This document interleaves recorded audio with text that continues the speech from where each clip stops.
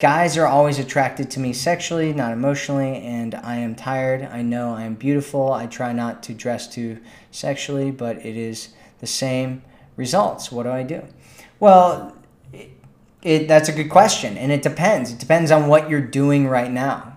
See, what you said is that you know you're beautiful and that guys want to hook up with you, but they're not emotionally attracted to you. And then you say, I try not to dress too sexually, right? So you're not talking about anything that you're actually doing. You're talking about your body and your looks.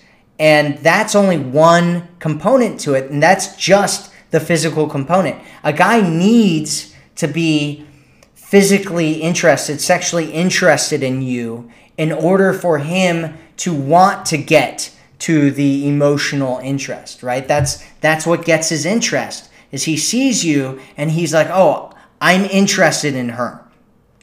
And if he doesn't feel that, he never gets to that. And it's your job to hold him back and say, okay, like, what's going on here? It's your job to make sure that you're connecting with him in a way that he's feeling emotionally connected to you. I've done a bunch of different live streams on this about, I'm going to be doing another live stream on it.